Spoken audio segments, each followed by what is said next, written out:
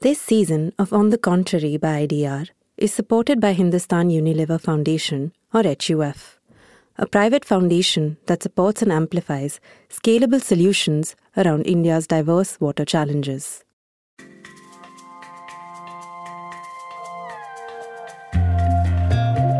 You're listening to On the Contrary by IDR, a show featuring unlikely conversations on topics that affect our future.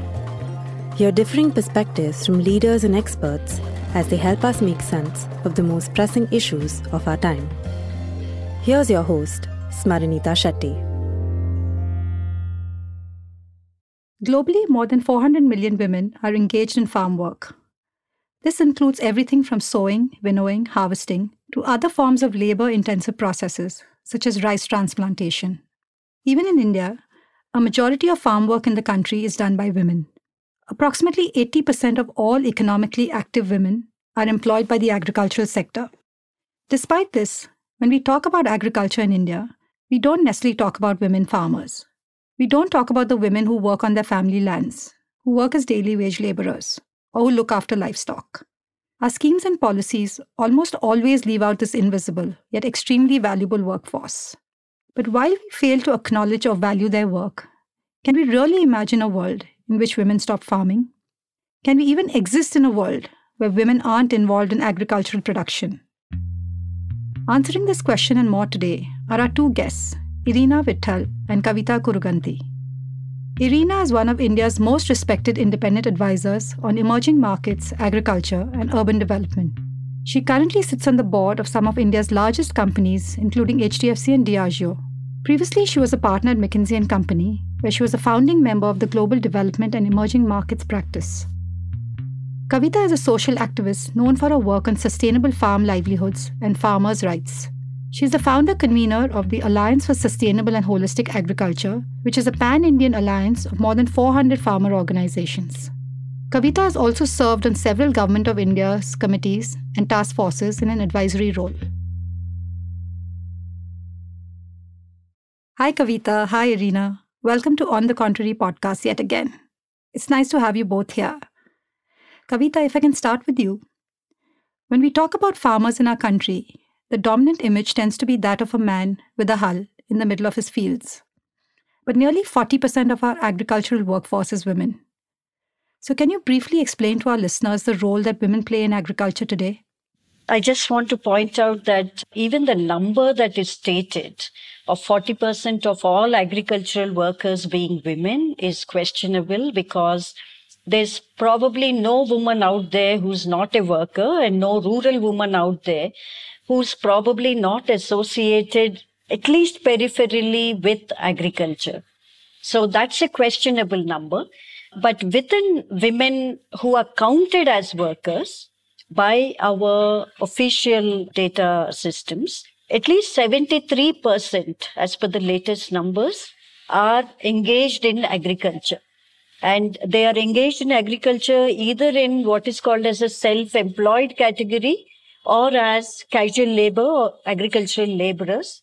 Different kinds of surveys in India have different terminologies that they deploy: cultivate, self-employed, agricultural laborer, and so on. So we are talking about a very important category of workers engaged in agriculture, and that's women. And Indian agriculture is driven mostly because women putting in their labor. And Indian rural women are mostly surviving off agriculture. It's almost like a, mutually required or symbiotic sort of a relationship. Agriculture needs women farmers and women farmers need agriculture. But the problem really is that no one actually visibilizes these women as farmers in their own right, despite the fact that we have an official national policy for farmers in 2007, which for the first time delinked the definition of farmers, at least as far as policymakers are theoretically concerned, from land ownership. Otherwise, the definition of a farmer is either you have to have a land, or the census definition requires a farmer to be risk-taking, somebody who takes risks to be entrepreneur in the field of agriculture. For the first time, the National Policy for Farmers recognizes that those who are putting in work and getting something out of productive resources can be termed as farmers. And many women out there, we're talking about crores and crores of women, will then get classified as farmers. Thanks, Kavita. If I can come to you, Irina, talking about agricultural policies in India, what is the government worldview? What is some of their thinking when they're drafting policies for the agricultural sector? Kavita touched upon it a little, but whom are they catering to, and what are their considerations when they're framing these policies? I find it fascinating to think of 4 mindsets that the government has. The first one is price of agriculture versus inflation. The price of the consumer is the margin of the farmer. But I think governments across the world, but our government focuses a lot more on inflation management than on ensuring the right price to the farmer. And at the drop of a hat, we will manage price down because CPI should not go up. CPI, which is the calculation of inflation, India is one of the unique countries where 50% of the weightage of inflation is food. So we ourselves have created a monster where we have 50% of weightage in food. The second mindset is food security versus the business of agriculture. We are so fixated on food security. We still haven't gotten over Bengal famine. We haven't gotten over the Green Revolution, that we are not able to recognize that this is actually a business. By the way, it is the single largest private business in Indian economy. It's 14 to 16% of the GDP. Even if I take dairy, which is one component of it, and livestock dairy, fisheries today is anywhere between 35-38% of this. Even if I just took dairy, it is as large as the single largest manufacturing sector in this country, which is automobile. But nobody thinks of farming as a business. We think of it as food security. And this brings me to the third mindset, subsidy versus investment. Worldwide, agriculture is subsidized, not because farmers are poor, but because they are taking risk on behalf of all of citizens. Who runs a business where you're dependent on a pest not hitting your crop, or hailstorm not happening 10 days before you were going to harvest wheat, or avian flu not hitting your crop, right? So by definition, agriculture which touches nature has inherent risk, very high beta, which no normal businessman would take. Our farmers take the biggest risk of all. And therefore, everybody subsidizes agriculture. Even the most open market in the world, which is called EU, has one sector which is subsidized, which is agriculture. So it's not that we don't need to subsidize. It is that we also need to invest in R&D, invest in capital, invest in supply chain. But we don't have this mindset. We make it subsidy versus investment rather than subsidy and investment. And the final thing for me is actually food versus nutrition. There's such a huge focus on food that we are creating the world's largest market for diabetes. We're creating the world's largest market for obesity, for heart, and by the way, for underweight children and for stunted children and a whole bunch of other things. I mean, I'm glad to see the year of the millet happening. But to me, these are the mindsets which drive a lot of our policy decision, much more than thinking of this as a vibrant sector run by entrepreneurs on behalf of the country, taking risks, focusing on nutrition, driving investment, and most importantly, balancing the need for profitability with the need for managing inflation for the average man. Thanks, Irina. Kavita, what do you think the government thinks of or considers when they're drafting policy and frameworks for agriculture? Let me talk about both what the government ought to be thinking about and what it is actually doing.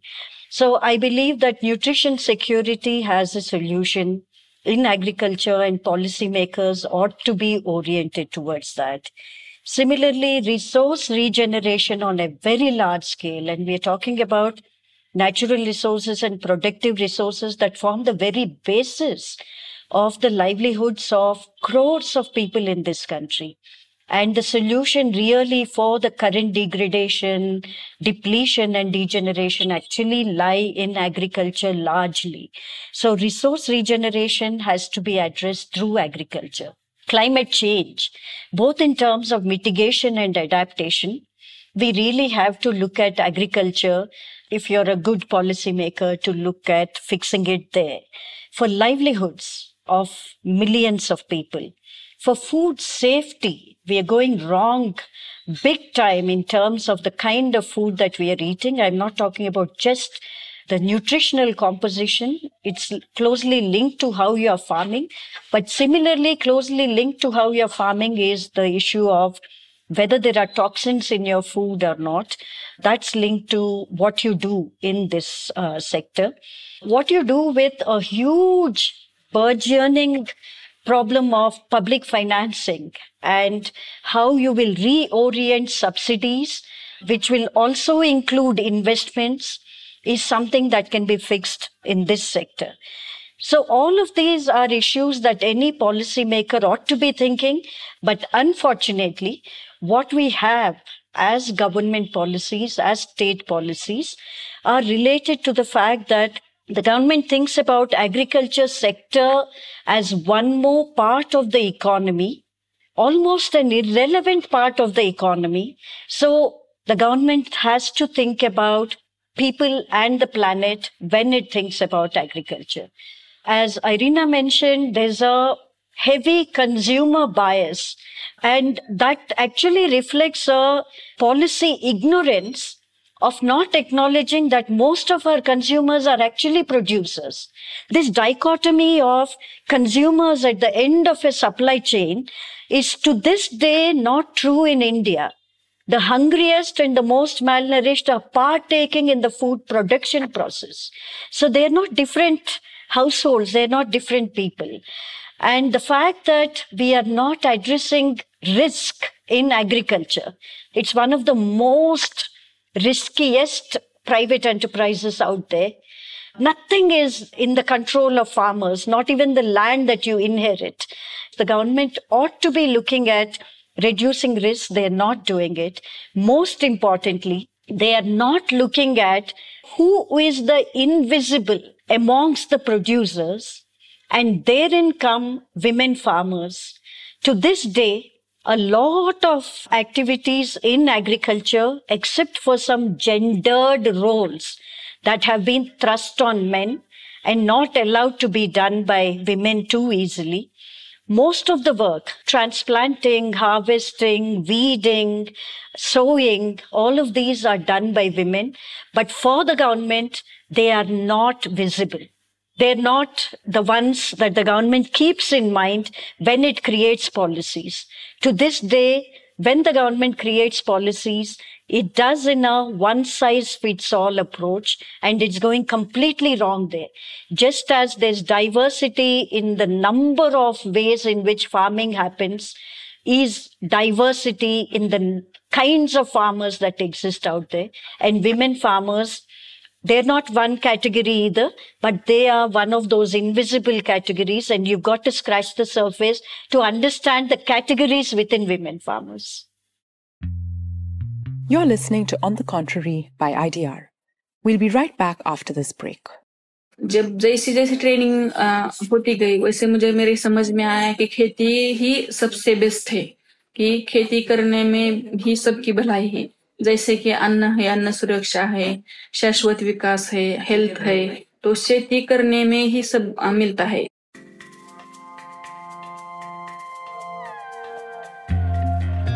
That was Archana Mane, a mentor for women farmers in Marathwada, a drought-prone region in Maharashtra. While women have been cultivating land for decades, less than 2% of India's agricultural land is owned by women. They are seen as laborers and not farmers.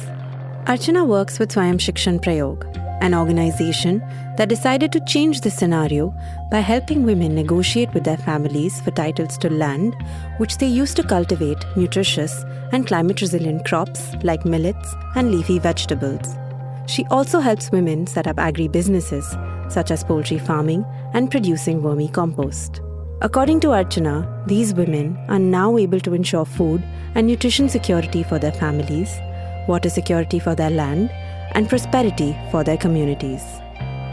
Learn more about Archana Mane on IDR's Ground Up, a segment that features anecdotal multimedia stories that provide an insight into how communities experience development at the grassroots.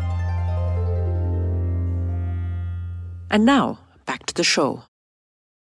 Irina, when we talk about the invisibilization of women farmers, What do you think would happen if we intentionally started recognizing the 73% of the population involved in agriculture and started thinking about them while framing policies and government schemes? So if you look at the 130 million or so estimated farms, and 82% of them are less than a hectare, what's interesting to note is that there are about 30-40 million farmers who are of reasonable size where they produce for the market, and the rest of them are subsistence. If you really look at a rich fruits and vegetable farmer in Punjab, he has imported labor from Bihar, or he used to have. But if you look at the average guy, his wife does the labor work, right? He might own the land. So one is, you must be very clear that we are not talking of the 30-40 million rich farmers who use a lot of labor. We are talking of 100 million where the woman is the labor. The second thing is, if you take a cut by crop, 35-38% is livestock. Livestock in this country, whether it is dairy or poultry or selling of fish, is completely handled by women.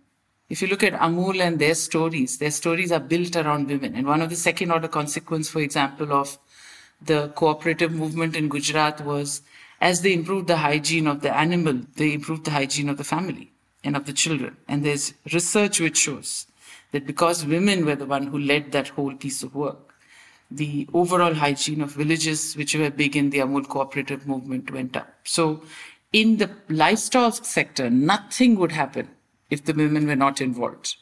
Even in rich households, which might have 6-10 milch animals, the mental ownership of the animals is always of the woman. So one is, keep in mind, to Kavita's point, that we are talking of multiple segments: rich and poor farmers, grain and non-grain, livestock and on-field. And everywhere, women are important. And obviously, they are most central where they are unpaid, and they are most central in livestock. So what would happen if women were visibilized? First of all, what would happen is price of food would go up because we would cost for this labor. We don't cost this labor. If you're a rich farmer paying for migrant labor, you would have cost it. But just because it's the woman, you don't. And this is equally true in poultry. It's equally true in dairy. It's very true in horticulture, where so much of the work is done by women. So one, we would cost labor.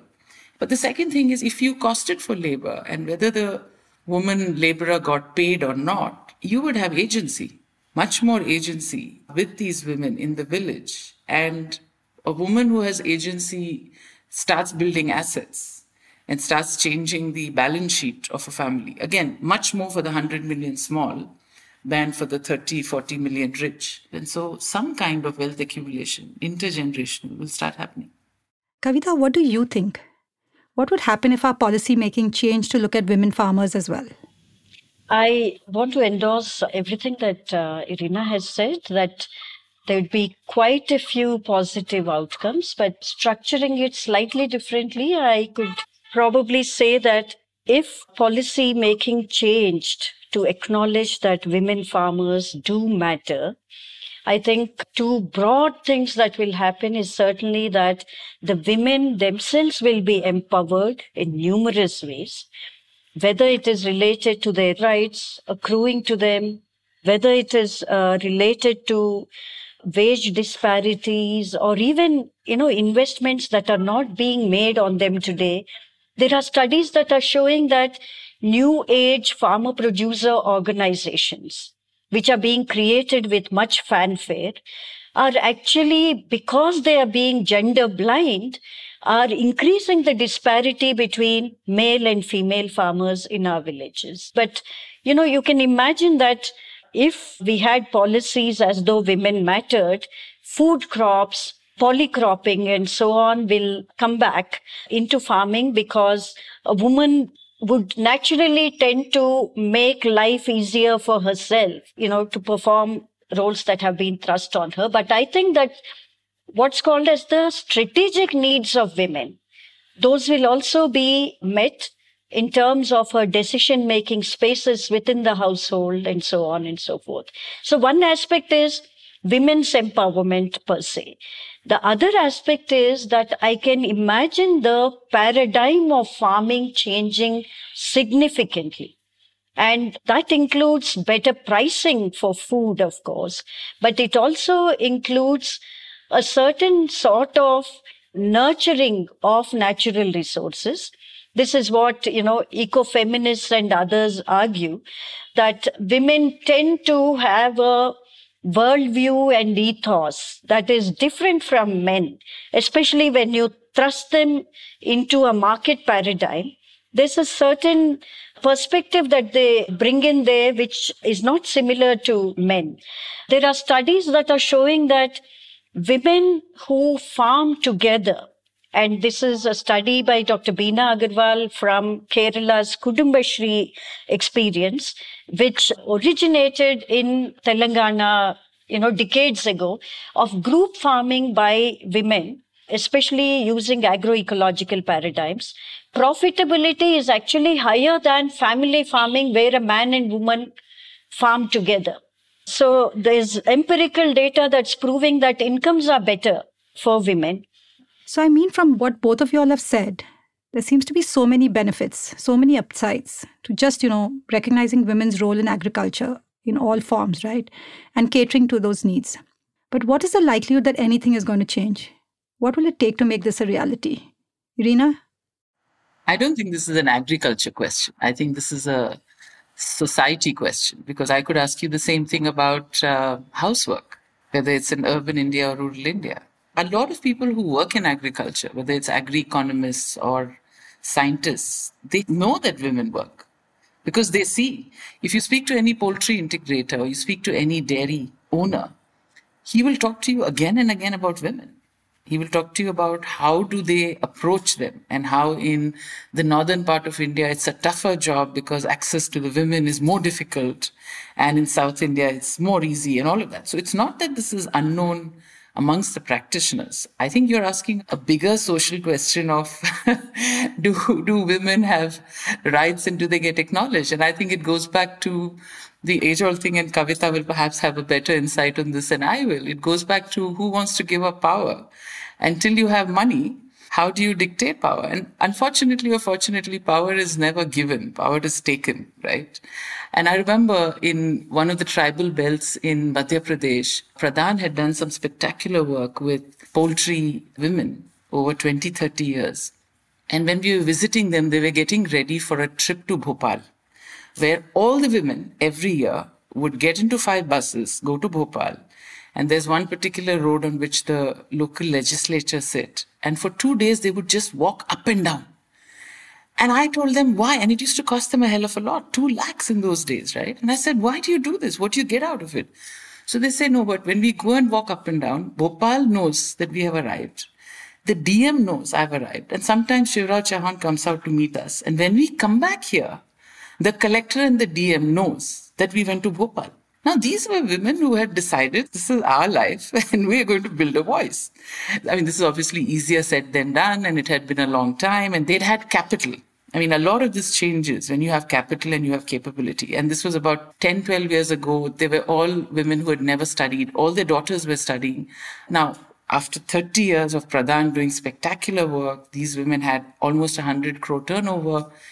In retrospect, the story is easy to tell. If you're a standalone woman or you're part of one SHG in the middle of state A or state B, it's difficult. But I think the reason it doesn't happen is because, it's about power dynamics and about economics. And that will take some more time. And I think that's what we need to do. We need to take a 20, 30-year view and then just say, let's build it out. Kavita, I'm sure you want to add to this. Well, I get to see glimpses of great hope, and there are moments of despair too. I think even in terms of policy discourse, things have changed. If you look at, this great 14-volume report that was brought out on doubling farmers' incomes in India, if you would go to the agriculture extension related volume, the kinds of things that have been said about women farmers are extremely progressive.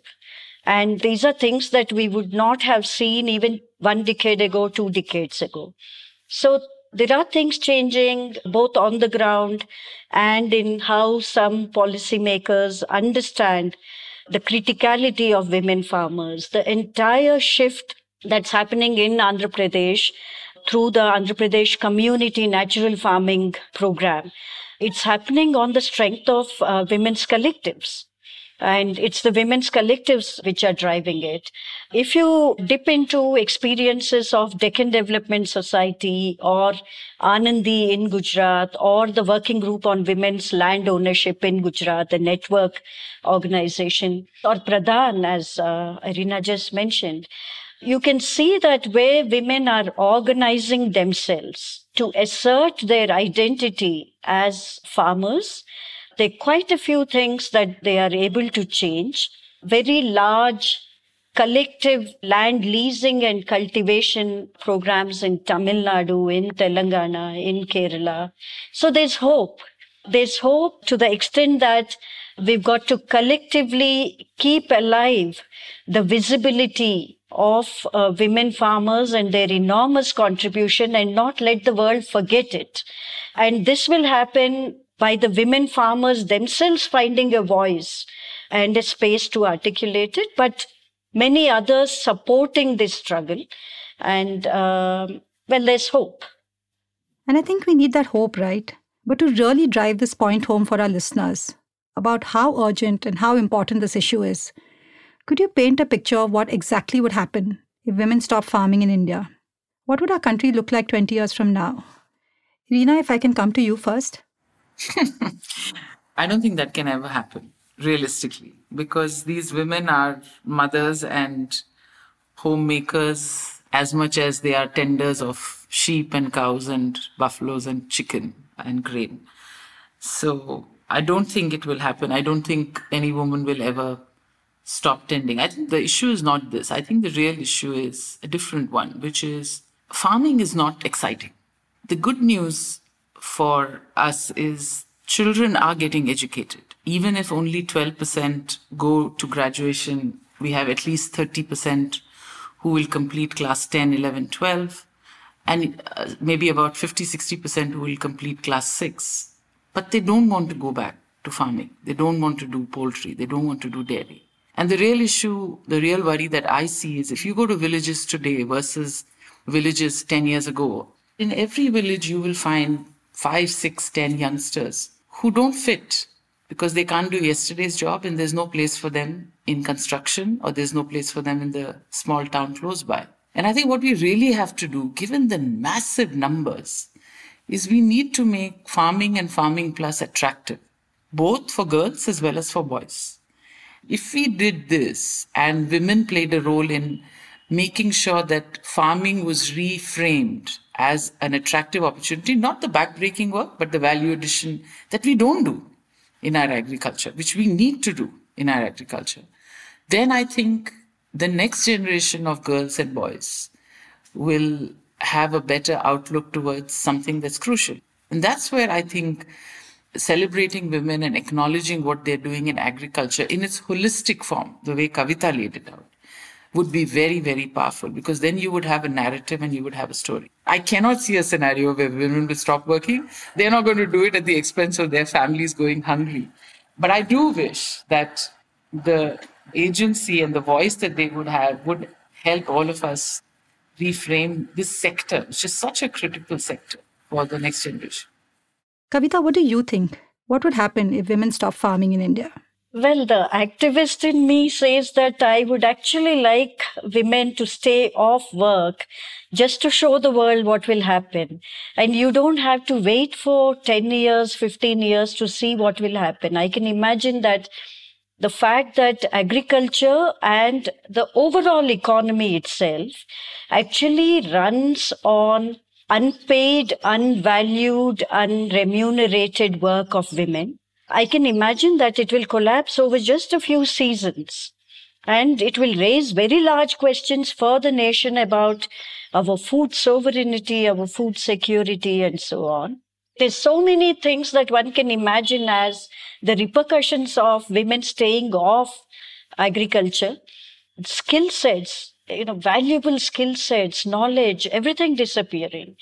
In fact, if we were to call someone as our Annadatta, when we visualize an Annadatta, it's really the woman, who's feeding you from the kitchen as well as actually toiling off in the farm. And I can't imagine farming happening without women. And it's actually a good thought, Smaranita, to put policymakers, male farmers, as well as women farmers, and folks like all of us, through some role plays and so on, to visualize what would happen. And then you will understand and probably really evaluate the enormity of women's contribution and take cognizance of it and start addressing the fact that we have treated them too casually for too long.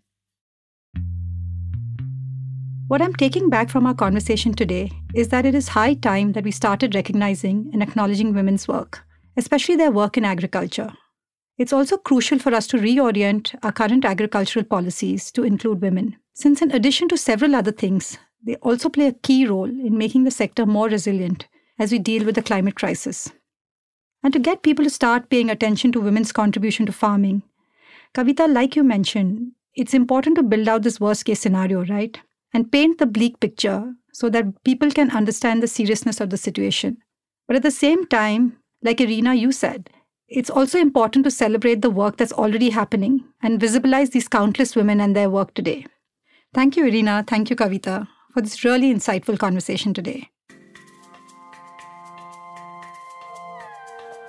On the Contrary by IDR is produced by Rachita Vora, Smaranita Shetty, Sneha Philip, and me, Shreya Adhikari. Additional support from Halima Ansari. Production by Made in India. If you like our show, please subscribe and leave us a review wherever you get your podcast from, so more people can find out about us. You can also email us on write-to-us@idronline.org or find us on Facebook, Instagram, Twitter, or LinkedIn. Thank you for listening and see you next week.